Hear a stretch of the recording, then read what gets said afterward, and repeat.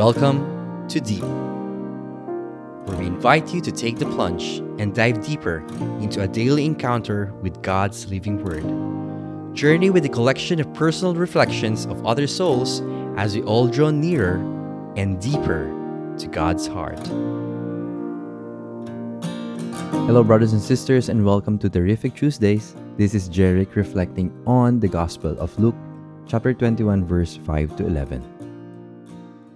While some people were speaking about how the temple was adorned with costly stones and votive offerings, Jesus said, "All that you see here, the days will come when there will not be left a stone upon another stone that will not be thrown down." Then they asked him, "Teacher, when will this happen? And what sign will there be when all of these things are about to happen?" He answered, "See that you not be deceived. For many will come in my name saying, 'I am he,' and 'the time has come.' Do not follow them. When you hear of wars and insurrections, do not be terrified, for such things must happen first, but it will not immediately be the end." Then he said to them, "Nations will rise against nation, and the kingdom against kingdom. There will be powerful earthquakes, famines, and plagues from place to place. And awesome sights and mighty signs will come from the sky." Brothers and sisters, this is the gospel of our salvation. Praise to you, O Lord Jesus Christ. Today's gospel is a reminder for us that we will have this challenge between terror and trust, between being terrified and truly trusting the Lord. Especially in the world today, you go to social media, you go to YouTube, there's so many things that terrifies people.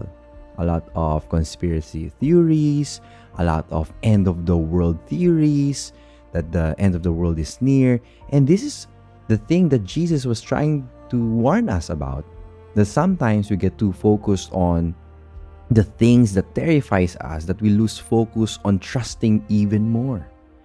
Brothers and sisters, our life will be filled with different instances where we will be faced with choosing between trusting the Lord more or being afraid of something that we do not have control over with. May it be death, may it be tragedy, may it be any form of accident that we do not have any control over with. I think today's gospel is encouraging us to believe in Him more, to trust that we have a God who can bring about good, even at times where people seems to prey on to prey upon the fear that we have as human beings, especially in the news that we watch daily, that we see daily on social media, because that's the reality of it. Fear sells more than encouraging people to trust.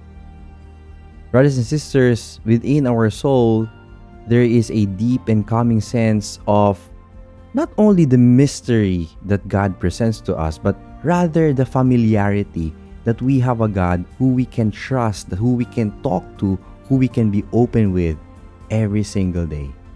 That we should not be afraid of being haunted by these daily doubts, these daily worries or fears that we may have.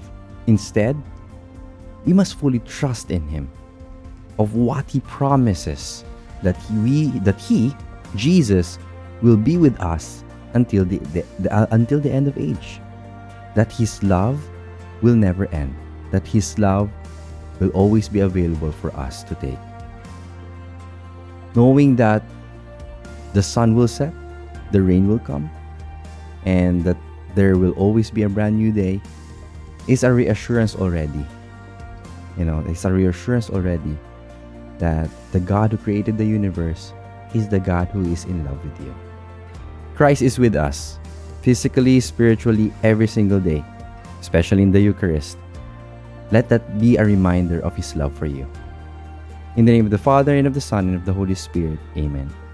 Lord, may we not be distracted by the wrong voices around us. May we not be terrified, and may we not succumb to fear to the point that we do not know how to move forward in life. Allow us to place our hope in you, to trust you fully that you are with us every single step in this journey called life. We have nothing to fear because your peace is forever here. This we pray in Jesus' name. Amen. In the name of the Father, and of the Son, and of the Holy Spirit. Amen. May this Tuesday not terrify you, but rather may it be terrific in His presence. Always remember that there is a Tatay up there who loves you.